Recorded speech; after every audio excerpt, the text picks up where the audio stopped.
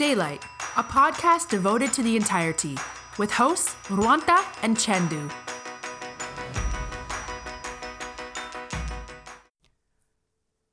අද ඔයගොල්ලෝ මේකතු වෙන්නේ ඩෙලයිට් පොඩ්කාස්ට් සීසන් 1 එපිසෝඩ් 10 එකත් එක්ක. ඉතින් අපි ගිය සතියේ නම් කිව්වනේ චන්ද අපිට මේ සතියේ එන්න බැරි වෙයි කියලා. ඉතින් ඔන්න ඒත් අපි එක්සෑම් මැද්දේ වුණත් ආව නේද? ඔව්. ඉතින් මේ ටිකේ හොඳටම බිසි ඒ වුණාට චන්දුරයි මටයි ඔන්න රෙකෝඩ් කරන්න chance එකක් හම්බුණා. ඉතින් අද සමහර විනාඩි 40ක්ම නැති වෙයි. ඒත් අපි ඔන්න එපිසෝඩ් එකක් අරගෙන යනවා නේද? ඔව්. ඉතින් අද අපි නිවුස් තමයි අරගෙන ආවිලා තියෙන්නේ. ඉතින් චන්දු අපි යමු නේද? ඔව් නේද? වැඩි වෙලා කන්න නැතුව වැඩිපුර වෙලාව නාස්ති කරන්න නැතුව. මොකද තව එක්සෑම් එක වැඩ දිනවා කරන්න. ඒ නිසා අපි නිවුස් ටිකට යමු ඉක්මනට. ඔව්.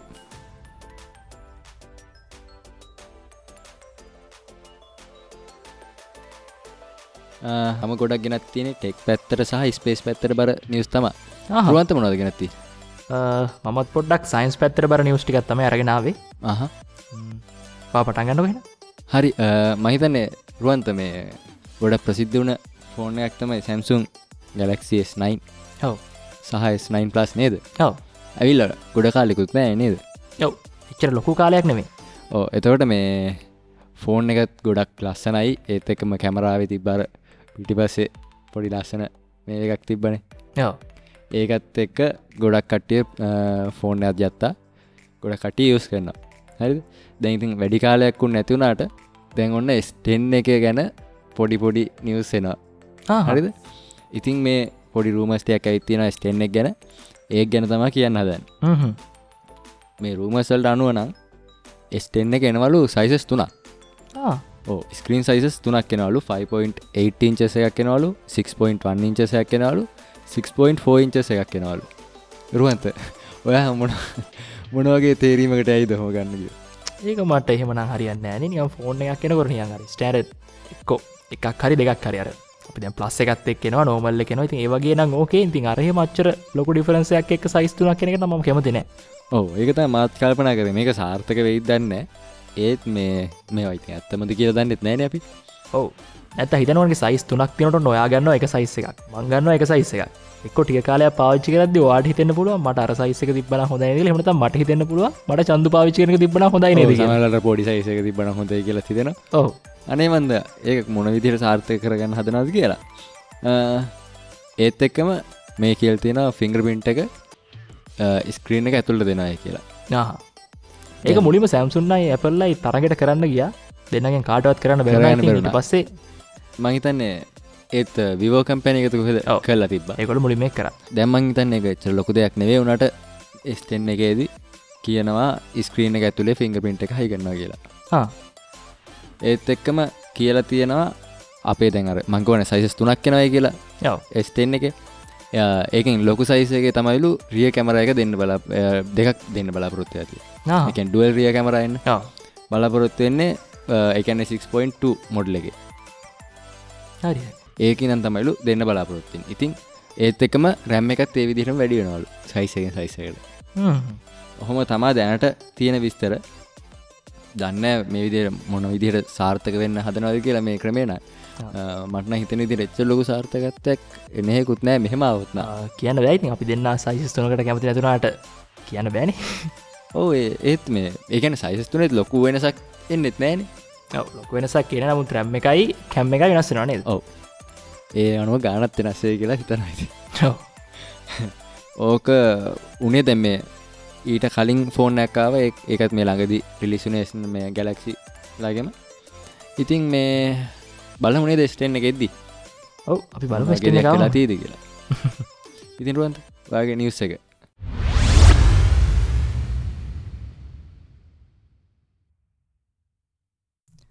හරි. චන්දු ඔයා මේ දියමන්ති ගැන දක්වන්නේ මොනවද? ගොඩක් ගණන් දෙයක්. ගොඩක් ගණන් දෙයක්. ඉතින් ඒ වගේම ගොඩක් ක්‍රියා දෙයක්. ඒ කියන්නේ ලෝකේ ගොඩක් කලින් දියමන්ති තිබුණා. ඉතින් කට්ටිය කැණීම් කරලා හොයාගත්තා. ඉතින් දැන් දියමන්ති කියන්නේ ටිකක් දුර්ලභ දෙයක්. ඉතින් ඒ නිසාම තමයි ගාණ වැඩි වෙලා තියෙන්නේ. ඉතින් ඒ නිසා මේ කැණීම් කරලා මේ දියමන්ති දැන් හම්බෙන්නේ බොහොම අඩු ප්‍රමාණයක්ලු ලෝකේ. ඔව්. මේ විද්‍යාඥයෝ පරීක්ෂණ කරලා හොයාගෙන තියෙනවා මේ අපි දියමන්ති නැහැ කියලා හිතන් හිටියද ඒවා නැත්තේ නැහැ කියලා. මොකද පෘථිවි පෘෂ්ඨයේ ඉඳලා සැතපුම් 100ක් යටින් අපි හිතනවටත් වඩා ගොඩක් දියමන්ති නිදි තියෙනවලු. හැබැයි පොලෝ මට්ට මේ දං සැතපුම් 100ක් හාරන්න දැන්ට ලෝක තියෙන එක ඩ්‍රිල්ල එකටවත් හැකියාවක් නෑ. ඔව අපේ කට්ටි දැන් හාරගෙන ඇවිදන්න ඩක්කාර.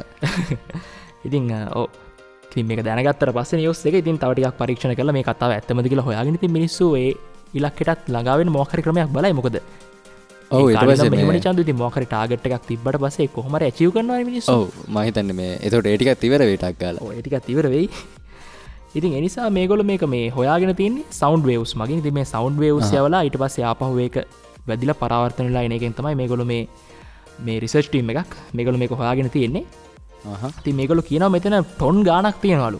මේගොල්ලෝ එස්ටිමේට් කරන විදිහට 10 16 වෙනි බලයයි ටොන් වලින් ඇතුළේ දියමන්ති තියෙනවා. ෂා රුවන් අපිත් මේ පොඩ්කාස්ට් කරන එක නවත්තලා යන්ද මේ දියමන්ති හොයන්න. ඔව් අපි යමු හාරන්න මේ එච්චර පොළොව යරට හාරන ඩිවයිස් එකක් හොයාගත් දවසේ පොඩ්කාස්ට් එක නවත්තලා යන් දියමන්ති හාරන්න. ඔව්. ඉතින් ඔන්න ඕක තමයි මේ පොඩි නිවුස් එකක් ඉතින් අරගෙන ආවේ මේගොල්ලෝ තාම මේක පරීක්ෂණ තත්ත්වයේ තියාගෙන ඉන්නේ. නමුත් මේගොල්ලෝ ගැරන්ට් කරනවා 100%ක්ම මේක මේ දියමන්ති නිදී තමයි කියලා තියෙන්නේ. ඔව්. ඉතින් ඔන්න ඕක තමයි ඉතින් මේ නිවුස් එක ඇත්තමුණු ඉතින් ඔන්න මිනිස්සු තව විදි බලයි පොළොව යටට හාරන්න. හැබැයි ඒකෙන් ගොඩක් තව අතුරු විපාකත් එයි කියලා හිතනවා. මොකද පොළොව යටට සැතුම් 100ක් හාරනවා කියන්නේ තව ඒකේ මොනවා හරි බලපාන්න පුළුවන් නේචර් තව නැත්තම් නායයන් වලට එහෙම නැත්තම් භූමිකම්ප වලට එහෙම නැත්තම් තව මොනවා හරි ගිලා බැසීම් වලට වගේ දේවල් වලට හේතු වෙන්න පුළුවන්. අපි සැතුම් 100ක් මොකක් හරි ඩිවයිස් එකක් යූස් කරලා පොළොව යටට හැරුවොත්. ඔව් ඉතින් ඒත් මම හිතන්නේ කට්ටිය හාරන්න නැතු වෙන එකක් නෑ ඔක. ඔව් හාරන්න නැතු වෙන්නේ හිකුත් නෑ. හැබැයි මෙතන මේ මයිල් 100ක් බිලෝ හාරනවා කියන එක එච්චර පොසිබල් දෙයක්ුත් නෙමෙයි. ඉතින් එච්චරයට මේ විදිහේ දියමන්ති තියෙන විදිහකුත් නෑ කියලා ඉතින් කියන පිරිසකුත් ඉන්නවා. නමුත් මේ අය ගැරන්ට් කරනවා මේ දියමන්තිනිත් තමයි පල්ලෙහා තියෙන්නේ කියලා.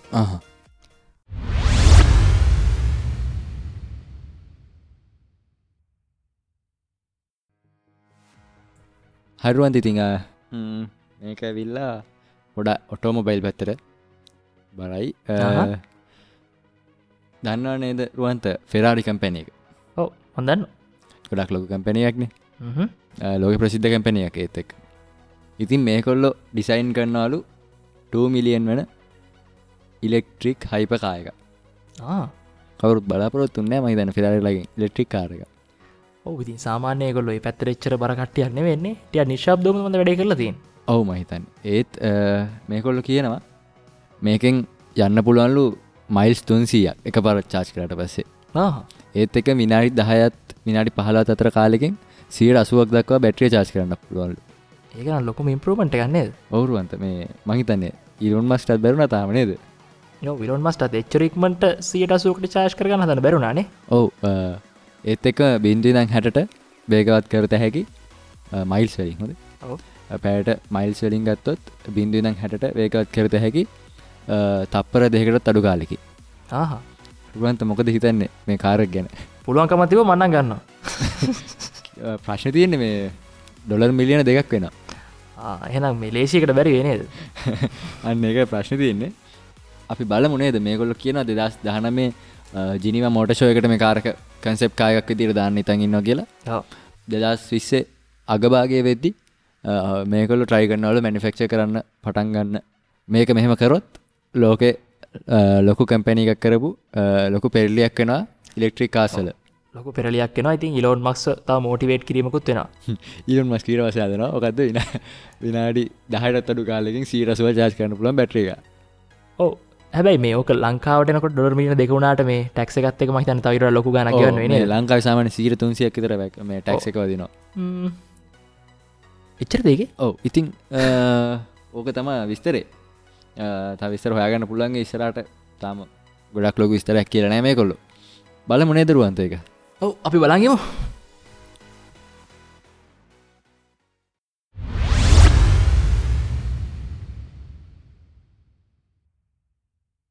අමුතු විදිහේ නිවුස් එකක්.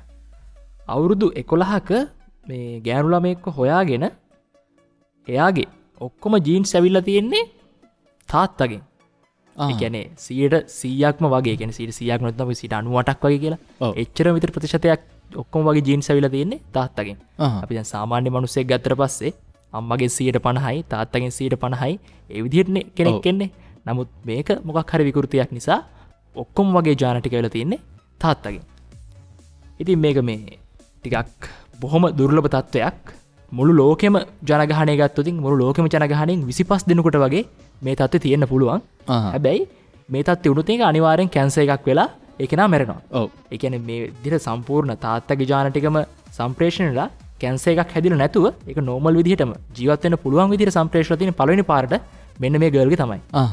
ඉතින් මේක මේ විද්‍යාඥයන්ට ලොකු ප්‍රශ්නයක්. ඉතින් කොහොමද මේක වෙන්නේ කියලා. මොකද සාමාන්‍ය තත්ත්වයට ගොඩක් පටහැනි දෙයක් නේ චන්දු මේක. ඔව්. ඉතින් මේක මේ මුලින්ම හොයාගෙන තියෙන්නේ මෙයාට අවුරුදු 9ක් වෙනකොට. ඒ කියන්නේ මෙයා බිහිරි. ඉතින් මේකට හේතුව මොකක්ද කියලා මේ රිසර්චර්ස්ලා හොයලා තියෙනවා. ඔව්. ඉතින් එතකොට බලලා තියෙනවා මේ බිහිරි බවට හේතු වෙන ජාන දෙකක්ම මෙයාගේ මේ ජානවල තියෙනවා කියලා. ඉතින් එතකොට මේ හිතලා තියෙන්නේ රිසර්චර්ස්ලා මේක බොහොම අවාසනාවන්ත තත්ත්වයක්. ඒ කියන්නේ අම්මගෙනුත් බිහිරි වෙන ජානය ඇවිල්ලා තාත්තගෙනුත් බිහිරි වෙන ජානය ඇවිල්ලා දෙකම වෙලා කියලා. නමුත් වැඩි දුරට හොයාගෙන යද්දි මේගොල්ලන්ට හොයාගෙන පුළුවන් කියලා තියෙනවා මේක අම්මගෙන් ඇවිල්ලා නැහැ. මේ තාත්තගෙම ආපු බිහිරි වෙන ජානය ඩබල් වෙලා කියලා. ඒ කියන්නේ අරක නිලින් ලක්ෂණයක් තියෙන ජානය මට ඒක තමයි ඩබල් වෙලා තියෙන්නේ. ඉතින් ඒ විදිහට තමයි මේගොල්ලෝ හොයාගෙන තියෙන්නේ මේ තාත්තගේ ජාන ටිකම තමයි දෙගුණයක් වෙලා මේ ළමයාට ගිහිලා තියෙන්නේ කියලා. ඉතින් මේ තත්ත්වයට දැන් මේ බිහිරි බවට දැන් කියන්නේ මෙයා ජීවත් වෙනවනේ ඉතින්. ඔව්. මේ ජීවත් වෙන නිසා ඉතින් මෙයාගේ මේ තත්ත්වවලට ප්‍රතිකාර කරන්න රිසර්චර්ස්ලා ගොඩක් මහන්සි වෙනවා. ඉතින් මේ වගේ අමුත් දේවල් ලෝකේ එනවා චන්දු. මේ කියන්නේ මම මේ නිවුස් එක හම්බෙනකම් මම දැනගෙන හිටියෙත් නෑ මේ විතර මේ 25 දෙනෙක්ට මේ තත්ත්වය තියෙන්න පුළුවන්. මේ ඔක්කොම ජාන එක පුද්ගලයෙක්ගෙන් ඇවිල්ලා ඒ විදිහට වෙන්න පුළුවන් කියලා. ඒක තමයි මාත් දැනගෙන හිටියේ නෑ රුවන්ත කියනවා මම. ඔව් ඒක තමයි එකත් නිකන් අර ක්ලෝනීකරණය නා ක්ලෝනීකරණය නෙමෙයි කියන්නේ ක්ලෝනීකරණයද වෙන්නේ. එක පුද්ගලයෙක් තියෙන ජාන වලට අයිඩෙන්ටිකල් විදිහටම හදලා ඒ පුද්ගලයාම කොපි කරන එකනේ. ඔව්. නමුත් දැන් මෙතන වෙන්නේ ඒ වගේ දෙයක් වුණාට ප්‍රොසීඩියර් එක වෙනස්.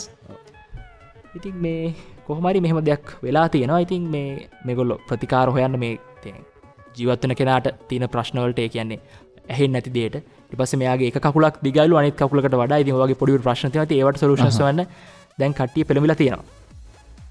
තොරචම් දැන් මෙන්නට ප්‍රශ්නයක් තියෙන පුළුවන්. ඒ කියන්නේ මේ තාත්තගේ ජාන නම් 98කට විතර ප්‍රමාණයක් ඇවිල්ලා තියෙන්නේ. ඒ කියන්නේ මේ තාත්තා වගේමද කියලා. ඔව්. ඒ කියන්නේ තාත්තා වගේම තමයි. නමුත් 100%ක් අයිඩෙන්ටිකල් නැහැ.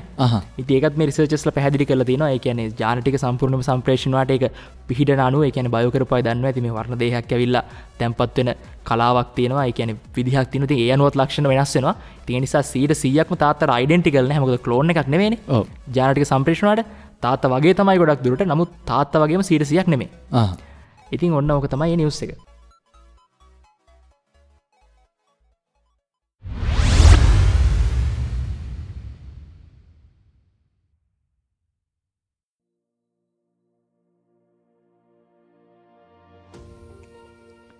හරි රුවන්ත ඊළඟ නිවස් එක මංකෝ වගේම ස්පේස් පොඩ්ඩක් සම්බන්ධ නිවස් එක.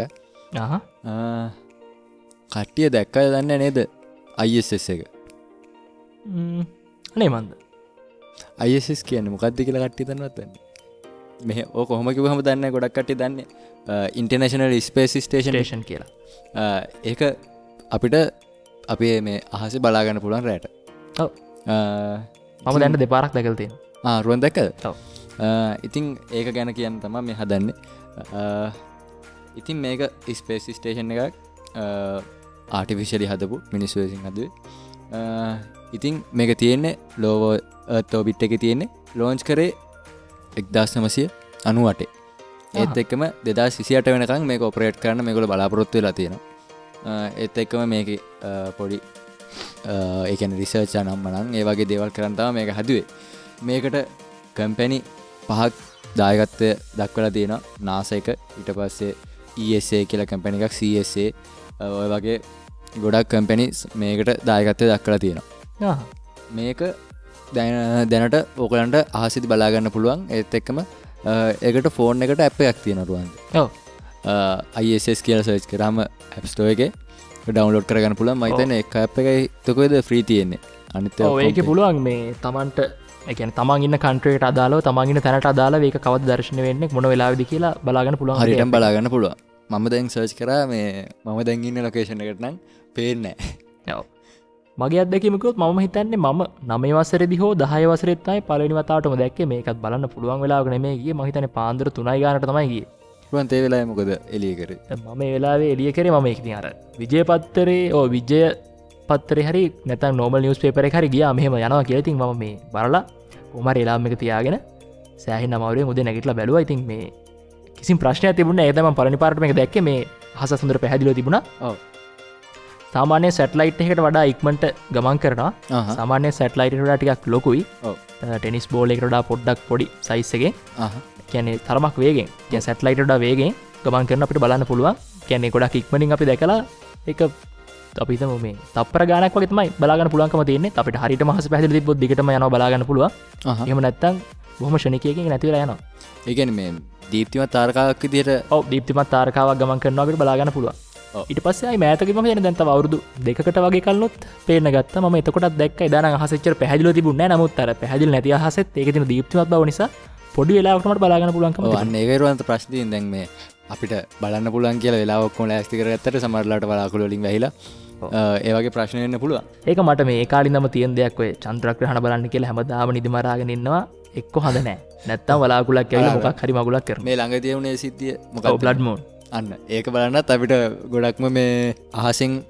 ලොකු බලපෑම්ම වනේ කාලගුණෙන් ලොකු බලපෑම්ම ආවා ඊට පස්සේ උල්කාපාත වර්ෂා බලන්න කියලා මම හිතන්නේ එක 20-30 පාරක්ම ලෑස්තිලා ඉඳලා ඇති ඒ කියන්නේ හොඳ ෂීට් එකකුත් දාගෙන ස්ලැබ් එකක් උඩට ගිහිල්ලා මෙහෙම අහස් දිහා බලාගෙන ඇහුරු කරගන්නත් කියලා මම බලාගෙන ඉඳලා තියෙනවා පැය ගණන් ඔව් අන්තිමම සමහරලාට එතනම නිදාගෙනත් ඉඳලා තියෙනවා මේ අන්තිමට දැකපු දෙයක්වත් නැහැ මම හිතන්නේ මම try කරපු මම හිතන්නේ මම අනිවාර්යෙන් 20 පාරකට මම try කරලා ඇති ඒකේ මම එකපාරයි නැත්තම් දෙපාරයි තමයි හරියට උල්කාපාත වර්ෂාවක් දැක්කේ මාත් එකපාරක් වගේ දැක්කා ඔව් එකපාරයි මම දැක්කේ හරියටම මේ මාත් try කළා ඔය වගේම මේ රුවන්ත වගේම ඒත් මේ බලන්න පුළුවන් වුණා එකපාරයි ඔව් ඒක තමයි මට ඒ කාලේ සෑහෙන ලොකු ඉන්ට්‍රෙස්ට් එකක් තිබුණා තාරකා විද්‍යාව හදාරන්න ඉතින් ඊට අදාළ ඉංග්‍රීසි පොත් ඊට පස්සේ තව තාරකා විද්‍යාව හැදෑරීමේ පළමු පියවර දෙවෙනි පියවර කියලා S&T groups ලා ගහන පොත් සෙට් එකක් තියෙනවා ඒ ඔක්කොම අරගෙන තරු සිතියමකුත් අරගෙන සෑහෙන ලොකු ආසාවක් අමාරුවක් තිබුණා මේ තාරකා විද්‍යාව හදාරන්න ඉතින් තාමත් මේ ආසාව තියෙනවා නමුත් කරන්න වෙලාවක් නැතිකම තමයි තියෙන්නේ හැබැයි මම හිතන්නේ මේ හයිපර්ස්ට්ලා ගෲප් එකේ මම හිතන්නේ හැෂ් හරි කවුරු හරි දාලා තිබුණා මේ හැෂ් දාලා තිබ්බා ඔව්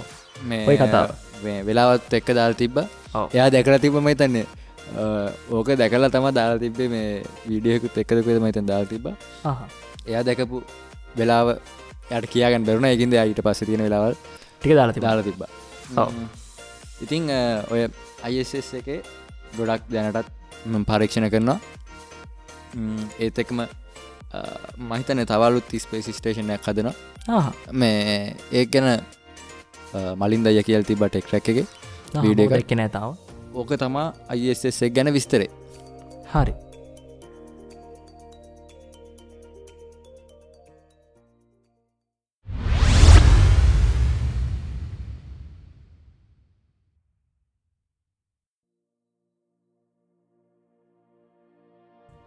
හරි දැන් චන්දු මේ මුළු ලෝකයේම ප්‍රබල රයි කරන්නේ අඟහරුවට යන්නනේ ඔව් ඉතින් මේ දැන් සඳ මත පාදපු පළවෙනි පුද්ගලයා හැටියට සලකන්නේ නීල් ආම්ස්ට්‍රෝන් ඉතින් මේ අඟහරු මත පාතබන පළවෙනි පුද්ගලයා කවුරු වෙයිද අවුරුදු 17ක ගෑනු ඔව් අවුරුදු 17 ගෑන් ළමෙක් වෙයි කියලා තමයි ගොඩක් දුරට සඳහන් වෙන්නේ ඒ කියන්නේ කාන්තාවක් ඔව් අපි ලැජ්ජයි නේද එහෙමද ඉතින් මේ තාම අවුරුදු 17යි ඉතින් මේ පොඩි එක්කෙනා ඒ කියන්නේ මේ කෙනා පොඩි කාලේ ඉඳන්ම මේ ගොඩක් තාරකා විද්‍යාව සම්බන්ධ උනන්දුයි ඒ වගේම NASA එකත් එක්කත් සම්බන්ධ වෙලා වැඩ කරලා තියෙනවා ඉතින් මෙයා මේ ඇලිස්සා කාසන් තමයි මෙයාගේ නම ඉතින් මෙයා තමයි මේ අවුරුදු 17ක් වෙනකොට මේ තාරකා විද්‍යාව සම්බන්ධව ඒ කියන්නේ මේ NASA එකේ සැලකීමක් ගන්න පුළුවන් තරමට අදාළ විදිහට කෝසස් ටිකක් ෆලෝ කරලා ඩිග්‍රී එකක් කම්ප්ලීට් කරපු පළවෙනි කාන්තාව ලෝකේ ඉන්නේ ඉතින් ඊට අමතරව මෙයා NASA එකත් එක්ක සම්බන්ධ වෙලා වැඩ කරනවා නමුත් අර NASA එකේ ස්පේස් මේක ෆලෝ කරන්න මෙයාට තාම හැකියාවක් නැහැ මොකද අවුරුදු 17යිනේ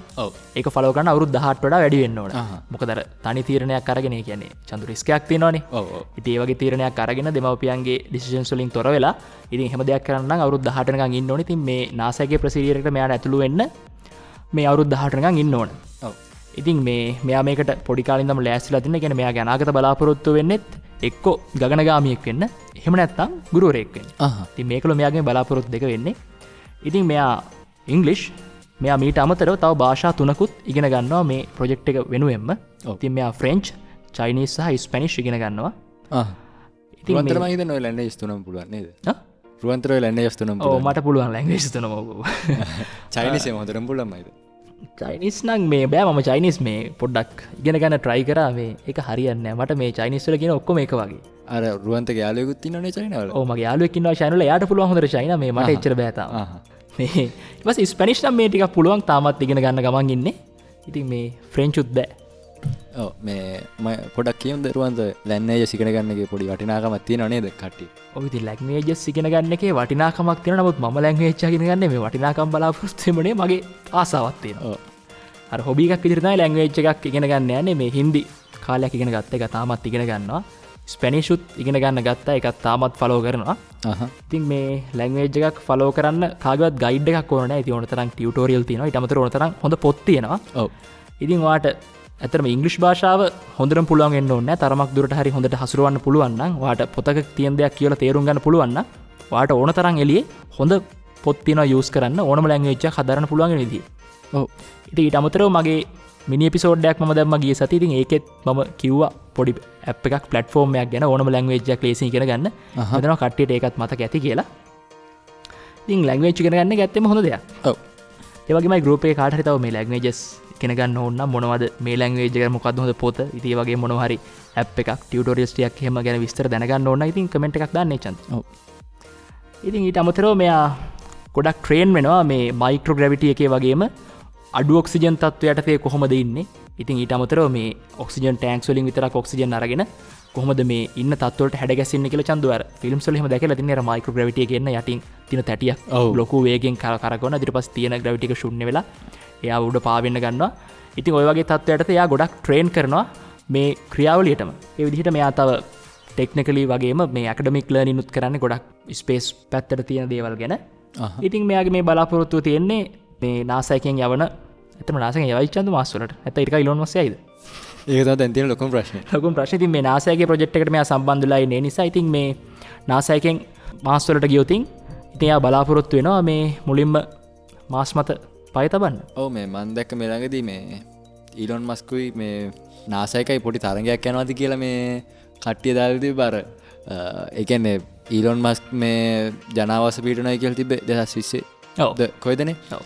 2020 දී ජනාවාස පීඩන යනවා කියලා දාලා තිබ්බහම NASA එකෙන් කියලා තියෙනවා 2020ත් 2023ත් දෙක අතරදී මේ ඒකලෝ ජනාවාස පීඩනවා කියලා.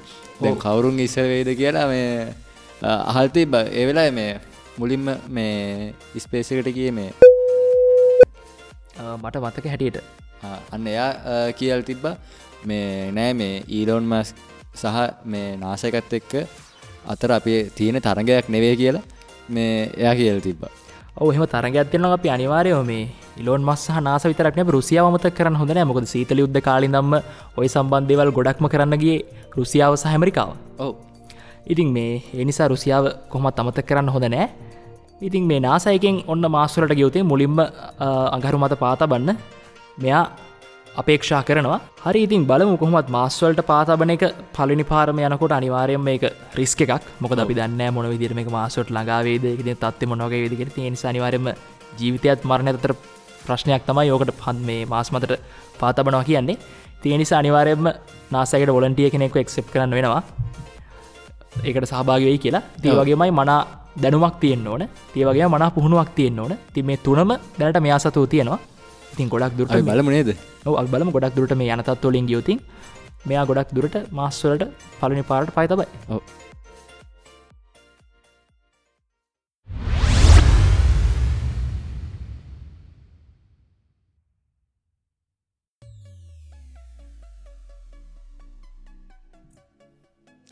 හරි රුවන්ත අපි මේ ලැන්ග්වේජස් ගැන රුවන්ත හිතනවාද මේ කම්පියුටර් එකකට ලැන්ග්වේජ් එකක් පුරුදු කරන්න පුළුවන් කියලා?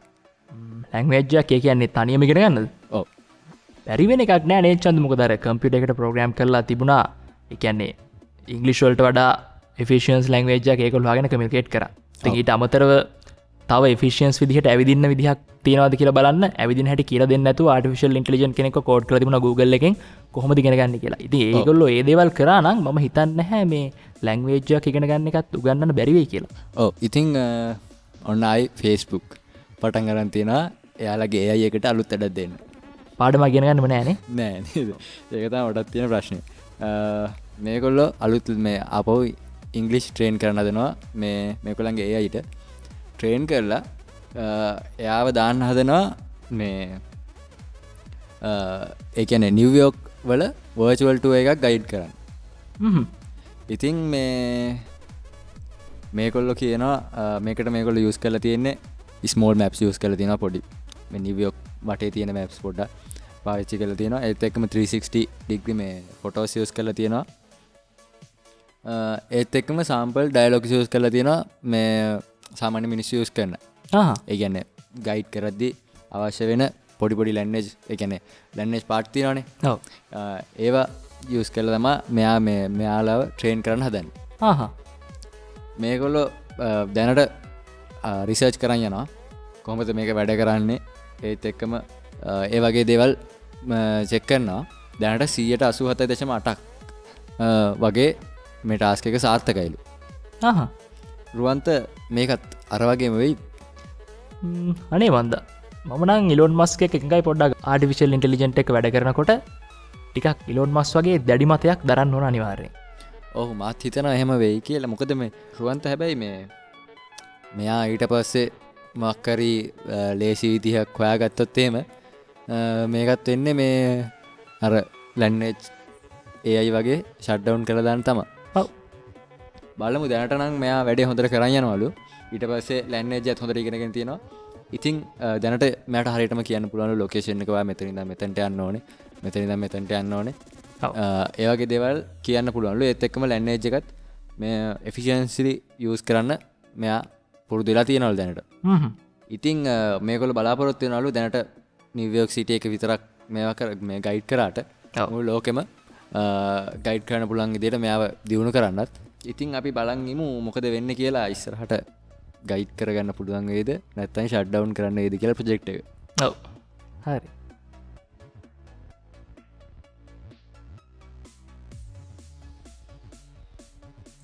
හරි චන්දු ඊළඟට එතකමරුවන්ත මේ වර්චුවල් රියලිටි දන්නවනේ දරුවන්ත.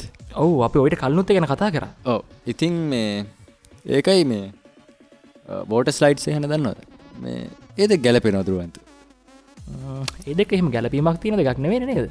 ඒකනේ මේ ඒත් දැන් මේ අලුත් එකක් ඇවිත් තියෙනවා VR ස්ලයිඩ් කියලා. ඒ කියන්නේ ලෝකේ පළවෙනි VR යූස් කරන වෝටර් ස්ලයිඩ් එක. මේක ඕපන් කරලා තියෙන්නේ ජර්මනි වල. ඉතින් දන්න මේගොල්ලෝ යූස් කරනවා මේ ටයිටල් එක first virtual reality water slide කියලා. ඉතින් මේ පාක් එකේ ගොඩක් කට්ටිය දැනට මේ ගිහිලා තියෙනවා. මොකද්ද මේ කියලා බලන්න. ගිහිල්ලා මේ අත්දැකීමක් තරම් තියෙනවා. ගොඩක් කට්ටිය කියනවලු මේ අත්දැකීම නම් හොඳයි. ඉතින් waterproof headset එකක් තමයි මේගොල්ලෝ යූස් කරන්නේ.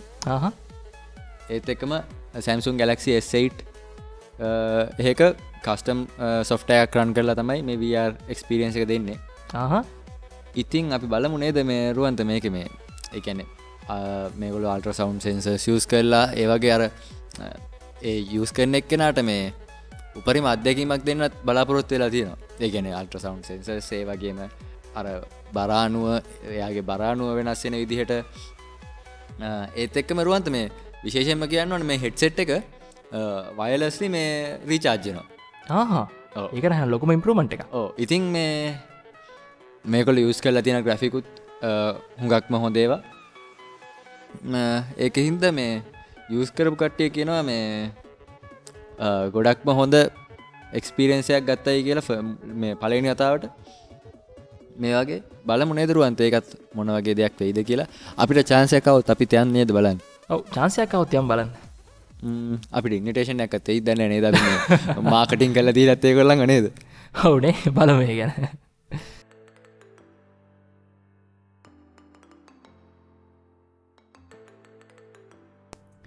ඔව් අදට ගෙනාපු නිවුස් ටික නම් ඔන්න ඔච්චර තමයි. මොකද අපිට හෙටත් එක්සෑම් එකක් තියෙනවා. ඔව් අනිත් එක මේ ගොඩක් නිවුස් උත් අපි කිව්වා මම හිතන්නේ. ඔව් අපි නිවුස් ටිකක් බොහොම සරලව කෙටි වෙලාවකින් කිව්ව ඕන්න. ඔව් ඉතින් ඊට අමතරව කියන දෙයක් තියෙනවා. කට්ටිය ගිය සතියේ දකින්න ඇති ගෲප් එකේ අපේ සචින්ත සහෝදරයා දාලා තිබුණා අපිට ටී-ෂර්ට් එකක් ඩිසයින් කරලා. ඔව් යාට ගොඩක් ස්තුතිවන්ත වෙන්න ඕනේ නේද ඒක? ඔව් කලිනුත් ඔයගොල්ලෝ දන්නවා වගේම අපේ ලෝගෝස් ටික ඩිසයින් කරේ හැමදේම කරේ යා තමයි. ඉතින් ඔන්න අපේ ආරාධනයකින් තොරවම අපිට ටී-ෂර්ට් එකක් ඩිසයින් කරලා දාලා තියෙනවා. ඉතින් මේ එකපාරට මගේ ඉන්නවා අපි සර්ප්‍රයිස් වුණා. ඔව් අපි සර්ප්‍රයිස් වුණා. හැබැයි මේ මට කලින් හිතුණා මොකක් හරි මොකද මේ පොඩ්කාස්ට් එකේ ඇහුවා මගේ PNG එකක් තියෙනවාද කියලා. ඉතින් මේ මම ටී-ෂර්ට් එකක් වගේ ඩිසයින් කරනවා මේ පොඩි දෙයකට මේ මට එක හොයලා වෙන්න පුළුවන්ද කියලා. ඉතින් මම ඒ නිසා මල්ෂාන්ට මැසේජ් එකක් දාලා ඇහුවා මේ තියනවද කියලා. ඉතින් මල්ෂාන් මට එවලා තිබුණා. ඊට මේකත් යවුවා. ඉතින් ඒක යවලා වැඩි වෙලාවක් ගියේ නෑ. මේ පැය දෙකකින් වගේ කමියුනිටි එකේ දාලා තිබුණා මෙන්න මේ අපිට ටී-ෂර්ට් එක ඩිසයින් කරලා. ඉති යට ගොඩක් ස්තුතිවන්තයෙන් ඕන අපේ වැඩක් කිවත් ටක්ගල කල දෙනවා. ඔව ඉතින් ඒවගේ අපි තීරණය කර එක ප්‍රින්ට් කරන්නේ චන්ද. ඔව ඉතින් ඔන්න මේ අපි ඒක ප්‍රින්ට් කරනවා. ඉතින් ගෲප් අපි තාම අදහසක් නැහැ කමියුනිටි එකේ ගහලා එහෙම බෙදාහරින් තාම අදහසක් නැහැ. ඒත් කවුරු හරි ඉල්ලුවොත් අපිට පුළුවන් අපි කරන ප්‍රින්ට් එකෙන් මේගොල්ලන්ටත් ටී-ෂර්ට් අරගෙන දෙන්න. ඉතින් එහෙනම් අපිට මේ කමියුනිටි එකේ මැසේජ් එකක් දාන්න ඕන ඉන්නවනම් එහෙම නැත්නම් අපිට ප්‍රයිවට් මැසේජ් එකක් දාන්න අපිට පුළුවන් මේ ටී-ෂර්ට් එකක් arrange කරලා දෙන්න ඒගොල්ලන්ට. ඔව්රුවන්ත. ඉතින් මේ අපි ගිහින් ලැබුණේ චන්දු අදට. එහෙනම් අපිට එක්සෑම්ස් උත් තියෙනවා. අපිට ඊළඟ සතියේ නම් ගොඩක් දුරට එපිසෝඩ් එකක් ගේන්න බැරි වුණා. අපි හිතුවේ මේ සතියේත් බැරි වෙයි කියලා. උන් අපි මේ සතියේ නම් වෙලාව හොයාගත්තා. ඉතින් ඊළඟ සතියේ ගොඩක් දුරට මේ බැරි වෙයි එපිසෝඩ් එකක් ගේන්න. ඒත් අපි මිනි එපිසෝඩ් දෙනවා නේද? ඔව්. හරි එහෙනම් මුලින්ම අහන කෙනෙක් නම් කියන්න කොහොමද අපි පොඩ්කාස්ට් එක අහන්නේ කියලා. ඔව් SoundCloud එකට යන්න. SoundCloud එකේ ගිහිල්ලා සර්ච් කරන්න Daylight Podcast කියලා. අපේ එපිසෝඩ් ඔක්කොම අහන්න පුළුවන් එතනින්. ඒත් එක්කම Facebook එකට යන්න. Facebook community එක තියෙනවා, page එක තියෙනවා. සර්ච් කරන්න Daylight Podcast community කියලා. ජොයින් වෙන community එකටත් page එකට like කරන්න, share කරන්න. ඒත් එක්කම තව විදි තියෙනවා නේද රුවන්ත?